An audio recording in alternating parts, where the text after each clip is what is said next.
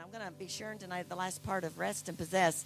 If you'll turn with me to Matthew 11, and just want to share a little bit tonight and then ask you about something that God has revealed to me to see if, maybe in your life there's a place where the enemy's deterring you from the rest that God has provided for us, really through Calvary. What we've received through Jesus is all we're ever going to receive. Truly, salvation is everything. Everybody say salvation is everything. And one of the definitions of salvation in the Greek is total well-being. Now, how many of you know we're walking that out? We haven't maybe arrived at total well-being. I don't know about you in your life, but in my life, every day there's opportunities to practice walking in total well-being in that situation. However, it's been provided for us, just like healing's been provided, just like salvation's been provided at the cross. That well-being is ours every day. So if you'll look at Matthew 11, it says, "Come to me, all you who labor and are heavy laden, and I will give you rest." What's going to give you rest in the world we live in today? Jesus. Not circumstances, not situations, not anything that we have or ever will have. We cannot accumulate enough money to have rest, because nothing of this world is eternal. Everything that we experience is temporal while we're here in the earth. "Take my yoke upon you and learn from me, for I am gentle and lowly in heart, and you will find rest for your souls." Now, your souls, that's not your spirit. How many of you know your spirit is at rest? Your spirit connected to God is at total peace. The Spirit of God lives in us to give us peace. We're going to talk about that tonight, and rest. But how many of you know your mind can trouble you? How many of you know a troubled mind is trouble? If your mind is troubled, then pretty soon the rest of you is troubled. We just dealt with my dad in the hospital and with a blood pressure problem. And I'm telling you, a troubled mind will elevate your blood pressure. It causes pressure. It causes pressure on your body, causes pressure on your thinking, causes us to make decisions we don't want to make. God wants us to be at rest. He says, "For my yoke is easy and my burden is light." I sometimes hear people say, "Well, you just never know what God's going to do. Like it's going to be something that's really going to be hard on us." God's yoke is easy and his burden is light. That's what the word says. And to rest means to stop, to cease, to end, to a cessation from toil. It says God created heaven and earth. He created everything in 6 days. And on the seventh day, he rested. When Jesus finished his work, he said, "It is finished." And in Hebrews 10, it says, and he sat down. Everybody say, sat down. And I've had God say to me in my prayer time sometimes, "Would you just sit down?" Because every now and then we get up, don't we? We get up out of our sit-down position and we decide to try to bring things into existence maybe that God's told us, or we try to help God fix what he said he was going to fix, but he hasn't fixed it yet. And so we get up out of our sit-down position and we begin to help God. Then we get out of rest. Everybody say out of rest. And last week we talked about Hebrews chapter 3, where the children of Israel, and that's the example in the book of Hebrews that God gives us of not entering into the rest and the importance of it and the liability in our life if we don't enter into rest. Now, I have never been much of a rester. My husband is a rester in his natural self. Pastor Bill has always been resting. And in fact, this morning he took our granddaughter to Jen's house, and he was resting in his mind, I'm sure, pulled into somebody else's driveway, got out of his car, went around, and went to get Molly out of the car, and she goes, "This isn't it."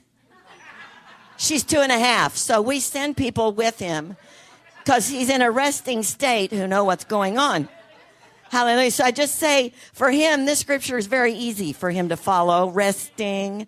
So that's strike 2. One day he told me that since we've been keeping her, he almost went to the grocery. He forgot she was asleep because we just started keeping her. So I said, well, we'll put a sign on the door that says "baby asleep, don't leave the premises," And so now, good thing Molly knows where you live, because I don't know what would have happened. Hallelujah.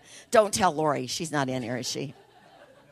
She's not in here. Okay, good. That will take away her rest immediately. Hallelujah.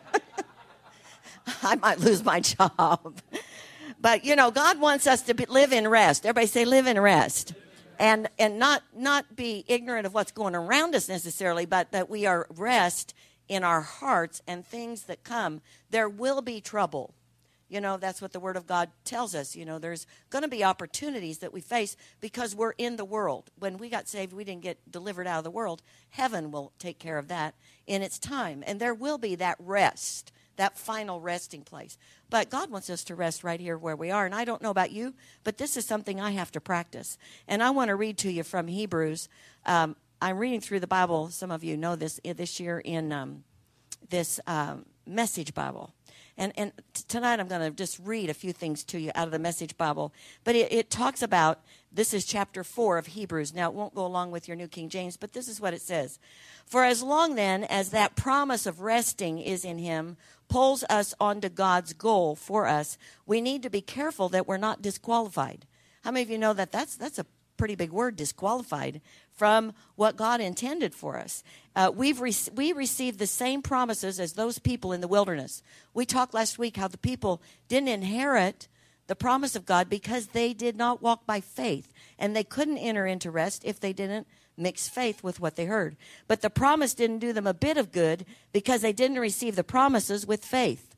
If we believe, though, we'll experience that state of resting, but not if we don't have faith. Remember that God said, exasperated. Can you imagine God being exasperated? I thought that was a big word, you know, for God being exasperated, but I'm sure he is. I vowed they'll never get where they're going and never be able to sit down and rest. What did Jesus do? He sat down and rested because he had completed the work that he was going to complete. And it said, God keeps renewing the promise and setting the date as today, just as he did in David's Psalm centuries later than the original invitation.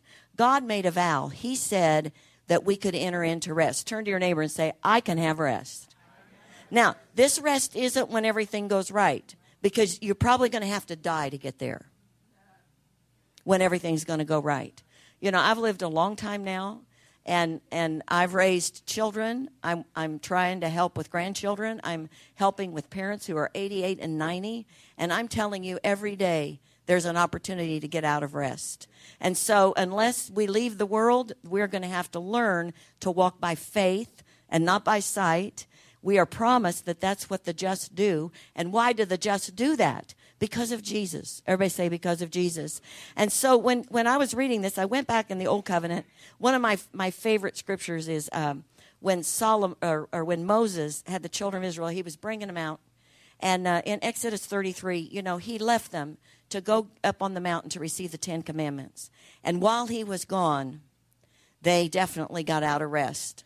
They thought he'd left them. They decided to make a calf. That, you know, Aaron had all kinds of excuses, like he didn't do anything. He came back to a total scrambled up mess.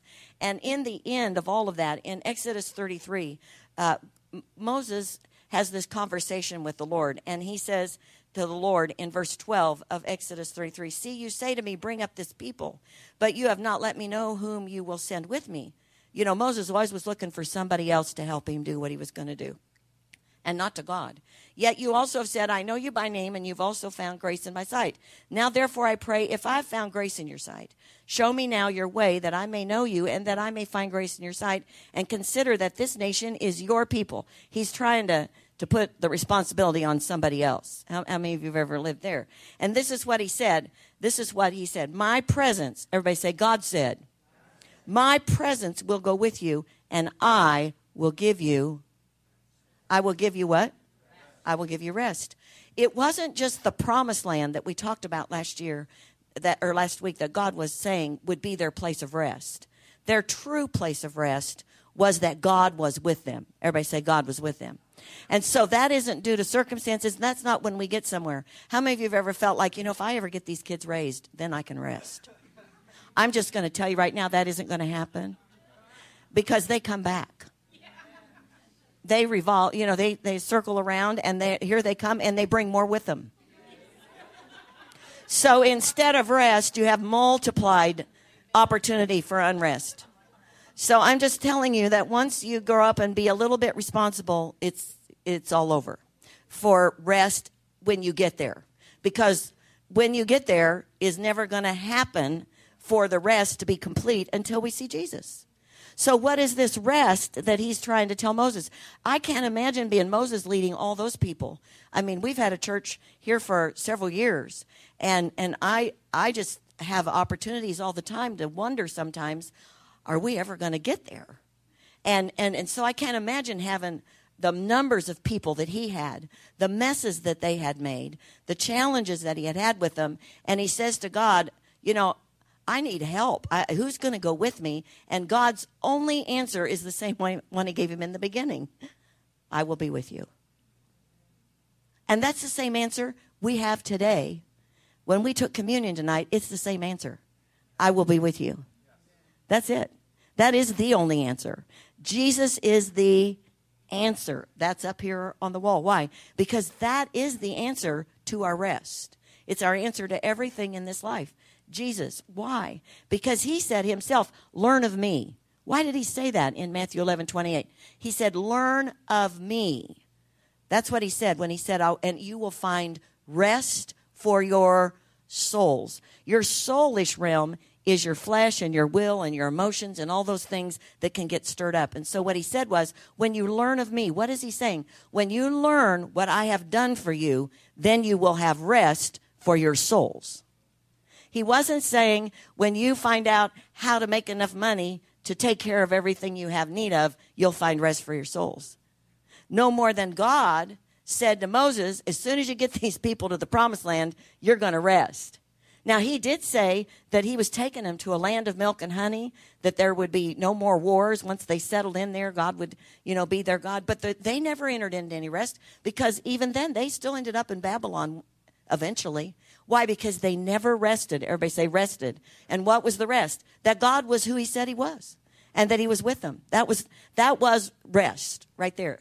And everything else we do is practicing walking in that rest, just like other things that we're being perfected in our life. How many of you found that walking in love has opportunities to learn to walk in? You think you've accomplished it, and then you get somebody else that you got to learn to walk in love with, because we're constantly growing in that. We grow in our ability to really walk in rest, but the rest has been completed through Calvary.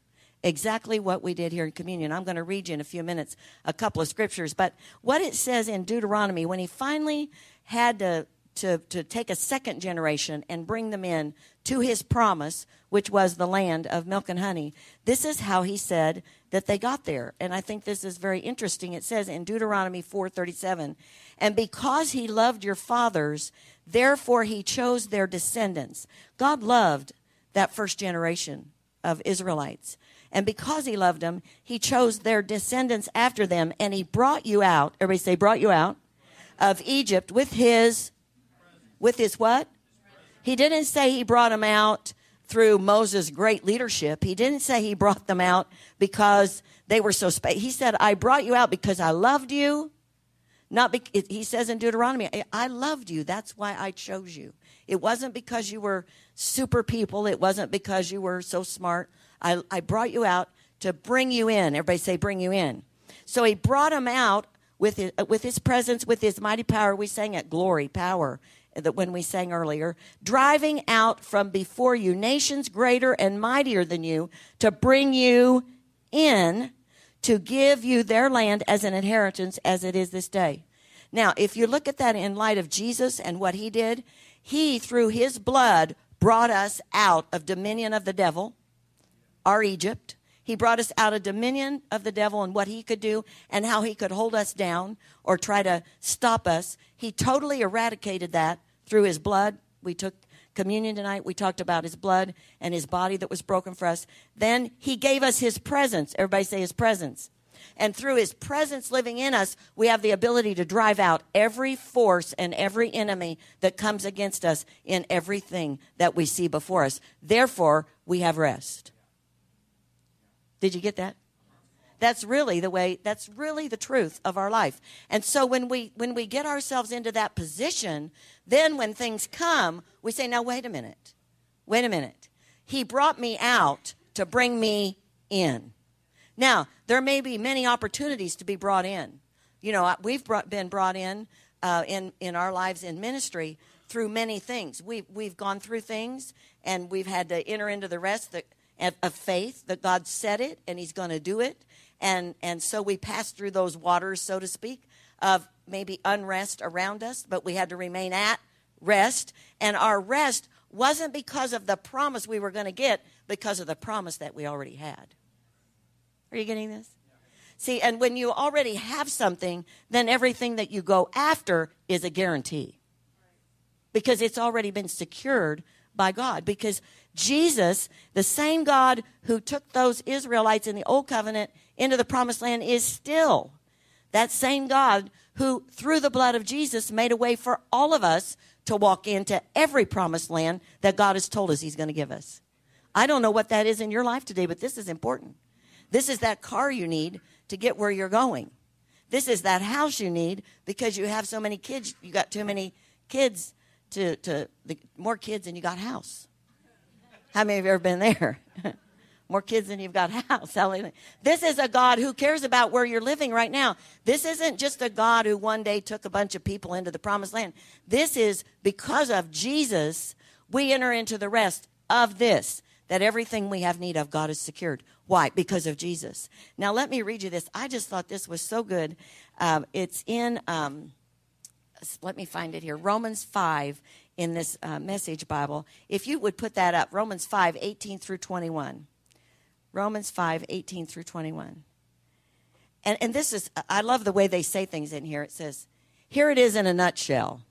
Okay, are you ready? Here it is in a nutshell. Just as one person did wrong and got us all in all this trouble with sin and death, another person did it right and got us out. Isn't that good news?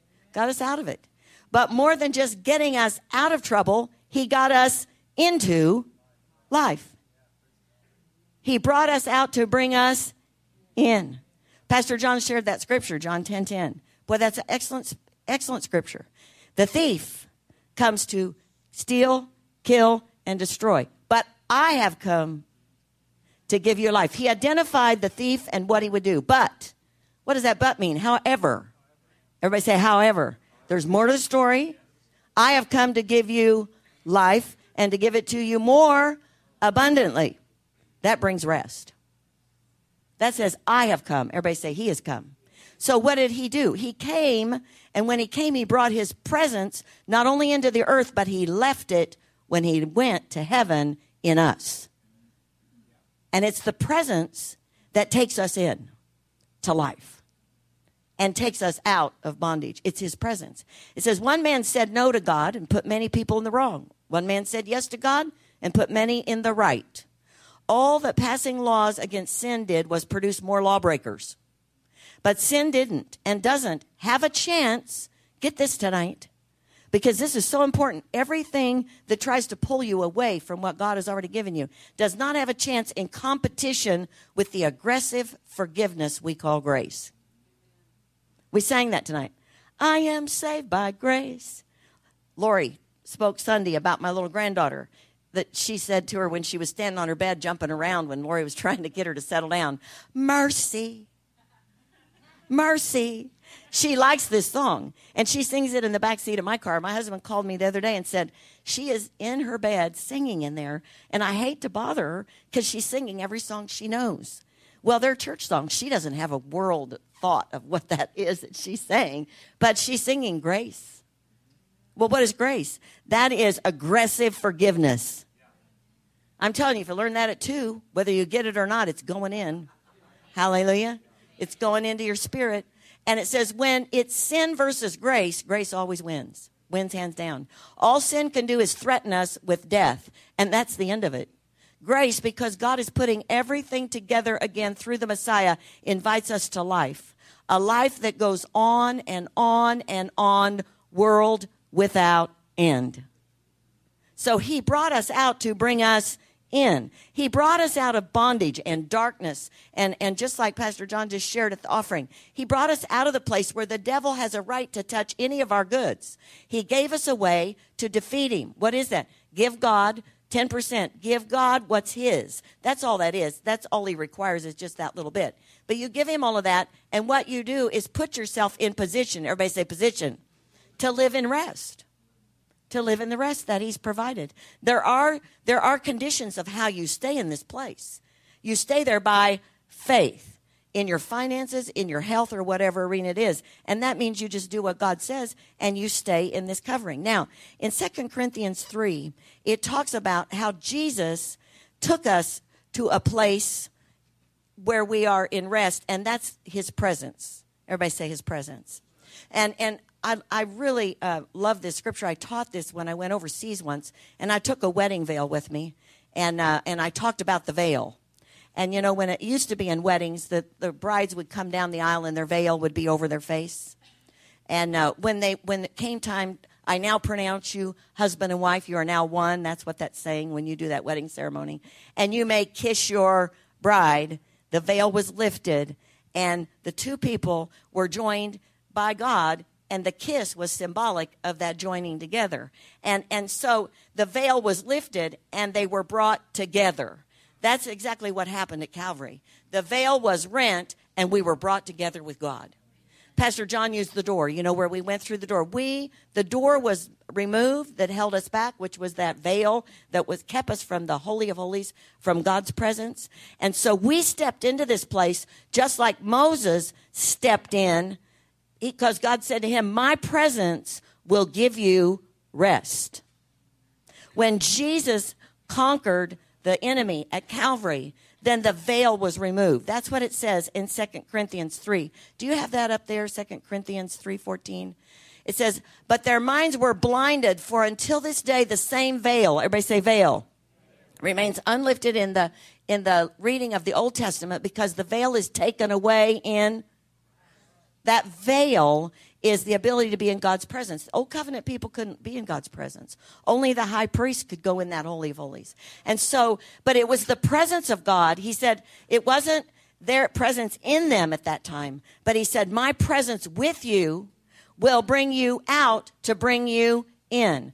And how much better covenant do we have? His presence is in us.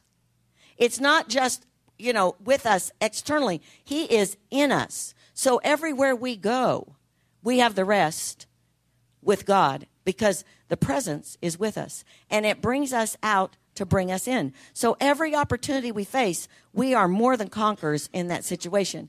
It says in John, you know, the Holy Spirit living in us. I love this scripture. It's in John 16:32-33. You know, we're in the world, but we're not of the world, and we are overcomers. Everybody say overcomers. We overcome by our faith. That's how we overcome. But this is what it says in John 16:32-33. And this, again, is in the Message Bible. In fact, you're about to make a run for it. He's talking about his disciples when he's about to be crucified. You're about to run for it, saving your own skins and abandoning me. But I am not abandoned. I am not abandoned.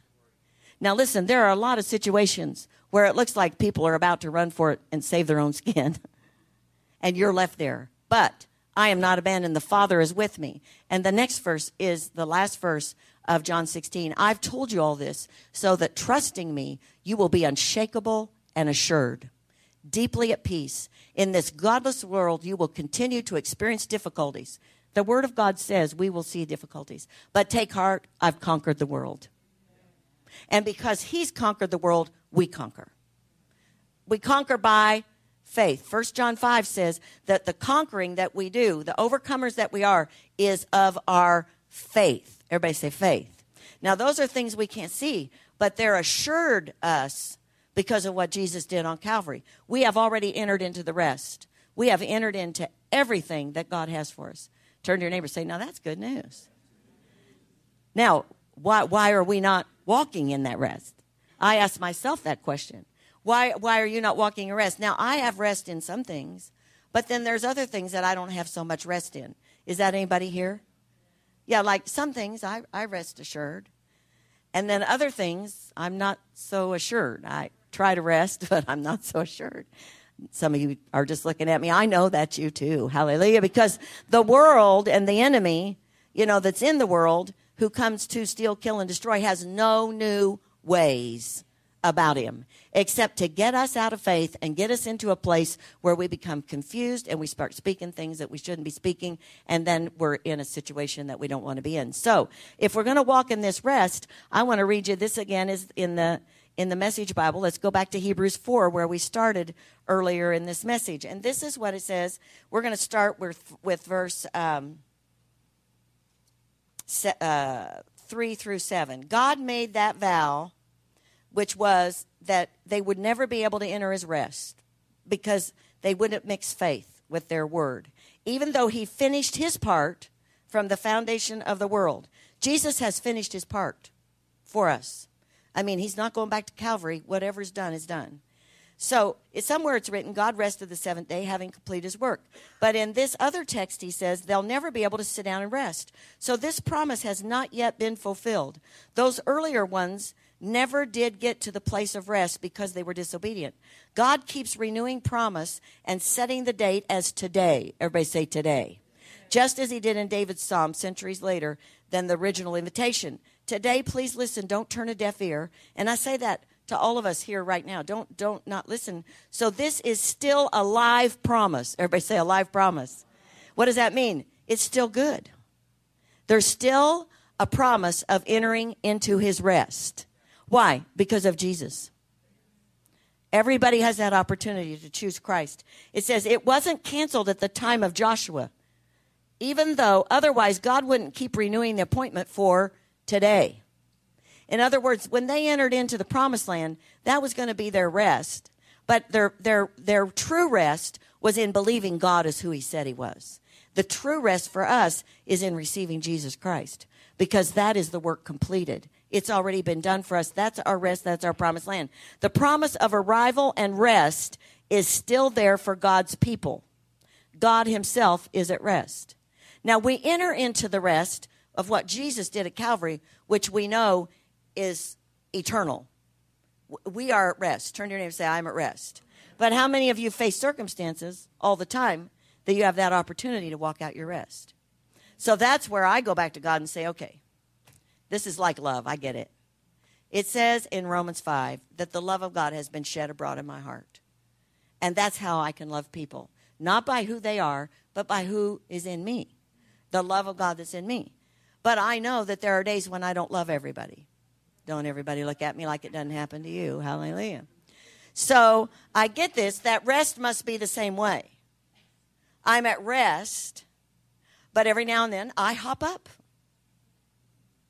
And all of you, I'm sure, have hopped up before in certain situations. And then I have to learn how to sit down again. And if I don't sit down, then the enemy, everybody say the enemy, has an opportunity against me. Because once I hop up, I am back in my soulish realm. I have forgotten what Jesus did for me. I have forgotten that I've been brought out and brought in. And I begin to operate based on the circumstance and not what God has promised me.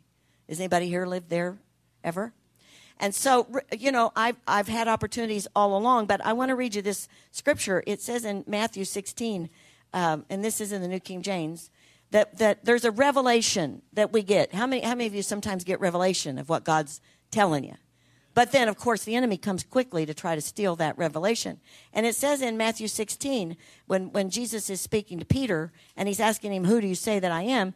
Peter says, you're the Christ, the Son of the living God. And he says, flesh and blood didn't reveal that to you, but my spirit that's on the inside, you know, of us today would be like the Holy Spirit revealing something to us. And then he says in verse 18, also I say to you that you are Peter. And on this rock of revelation is what that is. I will build my church, and the gates of hell shall not prevail against it. Turn to your neighbor and say, the gates of hell will never prevail against you. Now, that does not say they won't show up. It says they will not prevail. Why will they not prevail? Because of the revelation that Jesus is the Son of God. What is that revelation? He has sat down. And because we received him, we have sat down. And so we are at rest. So the gates of hell can never prevail against us. They can rise up. They can come after us, just like the enemy of Israel came after the Israelites. But as long as they kept their identification with God is with us, We will prevail as long as we keep our identification. Jesus is with me. The Spirit of God lives in me. I will prevail in this situation, and therefore I'm at rest. People at rest make good decisions. People at rest have authority and dominion. People at rest are not pushed back, they move forward. And they get the victory. People who are in unrest become confused, and they end up in that wilderness situation. And as I was reading this, the Lord put this little book in my hand, and I've been reading the different little things in it. And this particular chapter says, the not so magnificent obsession. Now, I want to back up just a little bit. Years ago, when God was trying to help me, I'm telling you, God will help you, but God is truthful. Turn to your neighbor and say, help me, Jesus. Because God speaks truth. And he doesn't say, you sweet little thing, you're just fine, when you're not. You are healed by the stripes of Jesus. But he will give you scriptures to say, to produce healing and life in your body when you're under attack. God will tell you the truth. And years ago, the Lord said to me in my life, you are operating in vanity. And that's why you get into trouble. It's a form of pride. Well, I was just so upset. I looked up vanity, and sure enough, I was. People-pleasing. Everybody say people-pleasing. I always wanted somebody to tell me I was doing a good job, and that's vanity. And when you're in that position, the enemy can one day tell you you're doing a good job, and the next day tell you you're doing a bad job. And so your life is this roller coaster that goes up and down. And the Lord said, now I'm going to show you when you're doing this. And he said, this is the honest to goodness truth. I had broken out in this rash, and we couldn't get rid of it. And so he said, when you are operating in vanity, you will itch. Now you're going to say, she is nuts. Well, nuts or not, I got over it. Hallelujah. So, hallelujah. I'll be nuts if that's what it takes. And so, because I wouldn't know when I did it. And suddenly, this started happening all the time when I'd start getting myself in that position. And I'd hear, you're in it. I think, ooh, I got to get out of here. This isn't good. Because I believe that when you get in the enemy territory, he'll take you out. And so I had to learn with the Word of God and confessing thing over myself how to get that stopped in my life. Now, you may say that's crazy. I don't think I was hallucinating, because the things that I used to think were crazy, those things were not crazy. The things that I used to think were okay were pretty crazy. Hallelujah. And I found out the difference. God doesn't do, he wants to help us. And so I'm reading this book, and this is what it says. And it's really out of Lamentations. They think that's really by Jeremiah. I don't know who wrote it. But how many of you have called to mind things and you get yourself in confusion? Now, I would have never thought of this myself. But it says to obsess is to think or worry about something constantly and compulsively. To think, this is this lady writing this, is to use the mind to consider ideas and make judgments. Now, didn't God say we need to renew our mind? Romans 12, 1 and 2, to the things of God, the Spirit of the Lord. There's a big difference between thinking and obsessing. And I learned that I was obsessing. You're saying, oh, dear Jesus, and she's teaching us. Well, I'm teaching you because I learned. Hallelujah. And this may be you. And tonight, I believe God is saying this will take your rest away. This is not called thinking. Call it what it is, or you'll never get rid of it.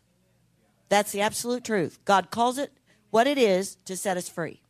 Thinking is laying down a railroad track using your mind to lay groundwork for ideas and judgments to run on. Thinking is a constructive process. It's taking you somewhere, and you are making progress. Thinking has a sense of direction that guides you closer to where you would like to end up. See, thinking isn't wrong if your thinking is lined up with the truth of the Word of God, which is, I've already won. I'm at rest.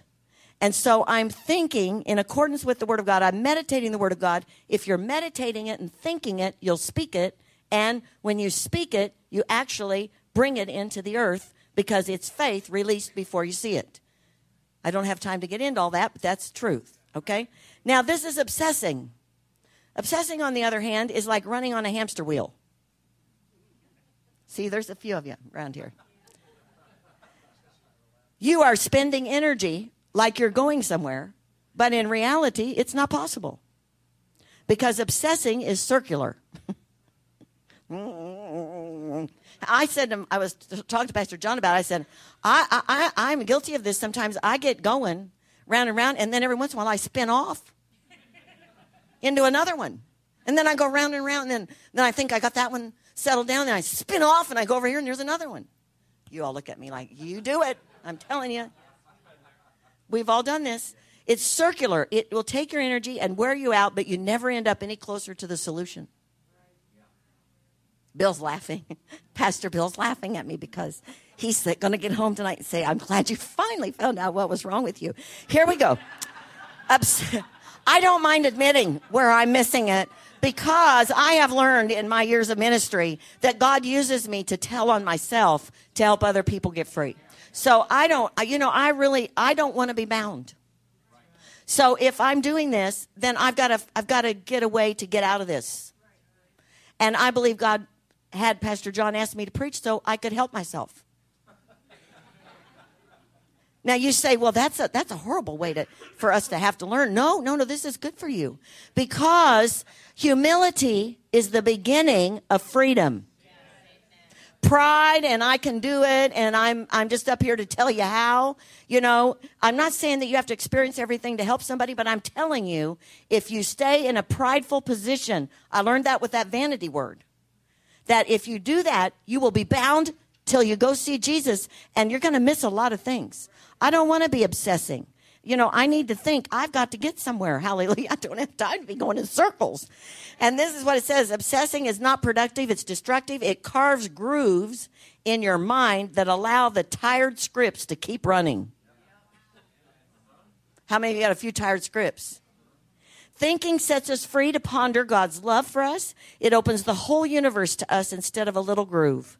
It says, think on this and get off the hamster wheel. Start building the track of your life on God's love for you. And I say that to you tonight. 1 Peter 5:10 says, number 1, verse 6, humble yourselves under the mighty hand of God, that he may exalt you in due time. God has nothing planned for you except the very best, and it is exaltation. It's for you to be above and not beneath, for you to be the head and not the tail, for you to walk in authority and dominion and everything that God's promised. But if there's things in our character, see, the Holy Spirit in us is perfect. Our spirit is made perfect through what Jesus did at Calvary. But our mind and our flesh, our soulish realm, has to learn what we have in Jesus and then humble ourselves. What does that mean? That doesn't mean be a worm and go around and talk about how bad you are. It means get rid of those things in our lives that God's going to use in our lives to exalt him, but he exalts us in exalting him. Joyce Meyer is having a huge convention this week down in St. Louis. Do you know why she is exalted in the earth? Because Christ has been exalted in her. People may think it's her, but she knows it's him. And as long as she knows it, she will keep being used by God to set people free. And if you want to hear somebody tell all their stories, she's a good one to tell her stories. I think I'm pretty good. I mean, I've done some things, but man, I'll tell you, she's got some whoppers. It says, humble yourself under the mighty hand of God that he may exalt you in due season. He wants to exalt us. He wants to exalt us. Be lifted high in my life, be lifted high. In my world, be lifted high. In this church, be lifted high. In this community, be lifted high. Well, it says he lifts himself in us being lifted up. That's what it says in Matthew when it says, let your light so shine. It says he's exalted through our place in the earth being like him. Amen? And so we can't be, we don't have time to be going in circles. Casting all your care upon him, for he cares for you. Be sober, vigilant, because your adversary, the devil, walks like a roaring lion, seeking whom he may devour. Resist him. Steadfast in the faith. You will not have faith operating if you're not at rest. You will have worry and fear and anxiety, and you will be obsessing. Faith, knowing that the same sufferings are experienced by your brotherhood in the world. Things happen. But may the God of all grace, everybody say grace. That's what we achieved. That's what we celebrated tonight when we took communion. Grace. Grace. And it says, may the God of all grace, who called us to his eternal glory by Christ Jesus, after you have suffered a while. That suffering is admitting, like I'm admitting to you, I have to learn not to obsess. Now, I usually obsess about 3 a.m. And so I'm getting fortified for that. Hallelujah. I read Jerry Saville's book. He said when the devil wakes him up at night, he's so sorry that he ever woke him up because he jumps out of bed and starts rehearsing everything that God is. And, you know, after a while, the devil just doesn't want to hear that. So he just says, hey, go back to sleep. Hallelujah. And so there's ways to come against the enemy's tactics. But he gets me when my mind gets real quiet and my defenses are down a little bit. And I wake up. Have any of you ever woke up like this? Anybody? Just me? It's just me? Yeah. And then, not Elizabeth or Bill. No, they don't. No. I pray for John. He inherited some of my not good things. But, you know, but Pastor John, poor thing. But, and Lori and Matthew. Oh, dear Jesus. I'm canceling all those curses. But I do know this. I do know this. You can cancel curses, but the devil is after people's thought life because there's great power in it or there's great disaster. And we are not going to be obsessors. Amen. We are not obsessing. And it says here, he will, after you've suffered, will perfect, establish, strengthen, and settle you. Have you ever heard somebody say, settle down? God says that to me every now and then. Settle down. That means get back and rest. Sit down and be quiet. Because you're usually going to say something that's not prosperous. Let's stand tonight. Hallelujah. To settle, you can stand up, is to secure on or to a person by formal or legal process. Can I read that again to you? To settle is to secure on or to a person by formal or legal process. Do you know what that's happened to you through Jesus Christ? Through a formal or legal process, through the process of heaven's legal system, you have been secured to a person, Jesus Christ. And in that place, there is security. And you know what security is? Free from or not exposed to danger or harm in safe custody. Isn't that good? When God gave me that, I thought, oh, okay. It's already been done. The legal process has already been established eternally. I am Jesus' brother, sister. I'm in the family of God. God is my Father. And I am settled. He settled it at Calvary.